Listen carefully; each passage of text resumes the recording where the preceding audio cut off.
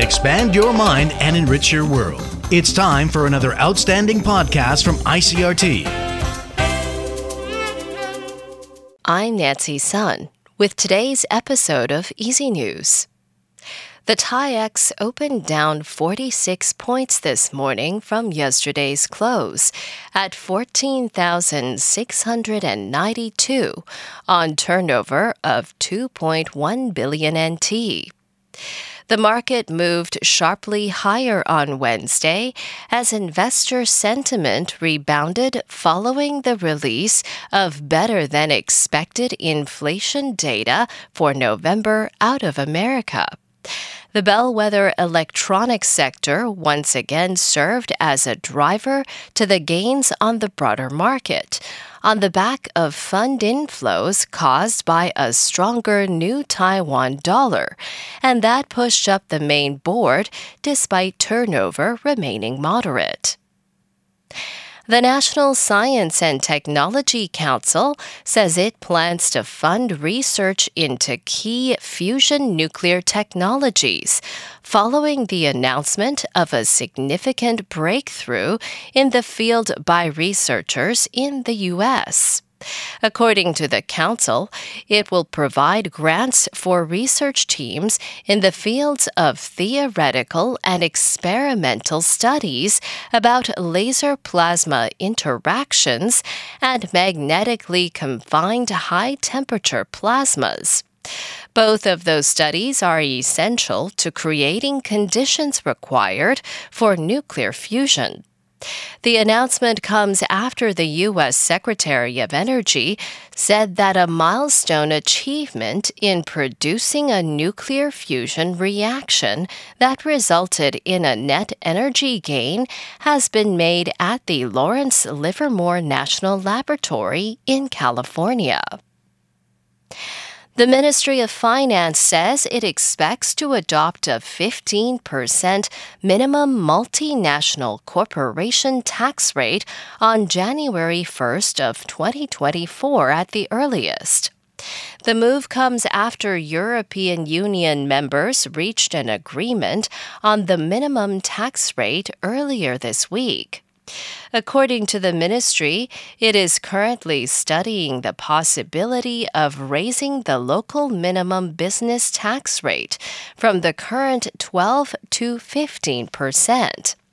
The change requires no revisions of existing laws, meaning the cabinet can announce and implement the change without submitting the proposal to the legislature for review. In international news, two well-informed UN diplomats say a key UN committee has again blocked Myanmar's military junta from taking the country's seat at the United Nations. According to the Associated Press, the diplomats say the General Assembly's Credentials Committee this week met and deferred action on the junta's request.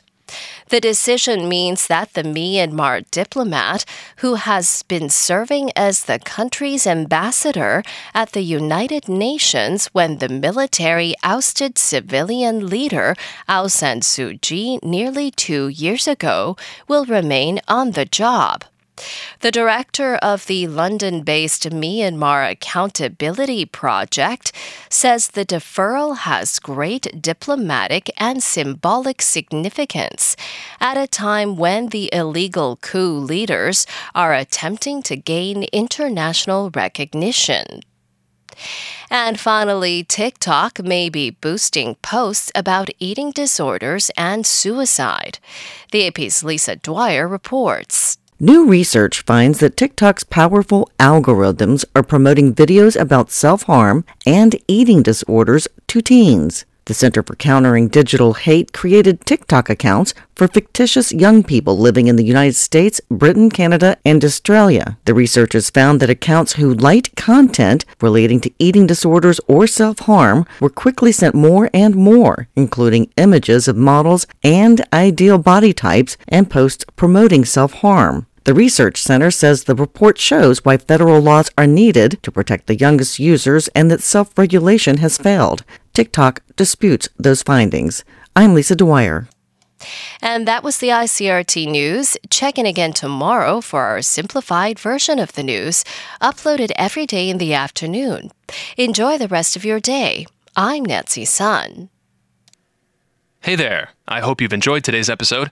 If you'd like to hear more from ICRT, you can check out our other podcasts. We've got Taiwan Talk, where we chat with a new guest every Monday, Taiwan This Week, a roundup of the news in Taiwan every Friday, and English in the News, for useful English expressions explained in Chinese. For some lighter news in both English and Chinese, check out News Bites and News for Kids. And if you enjoy them, tell a friend. Thanks for listening.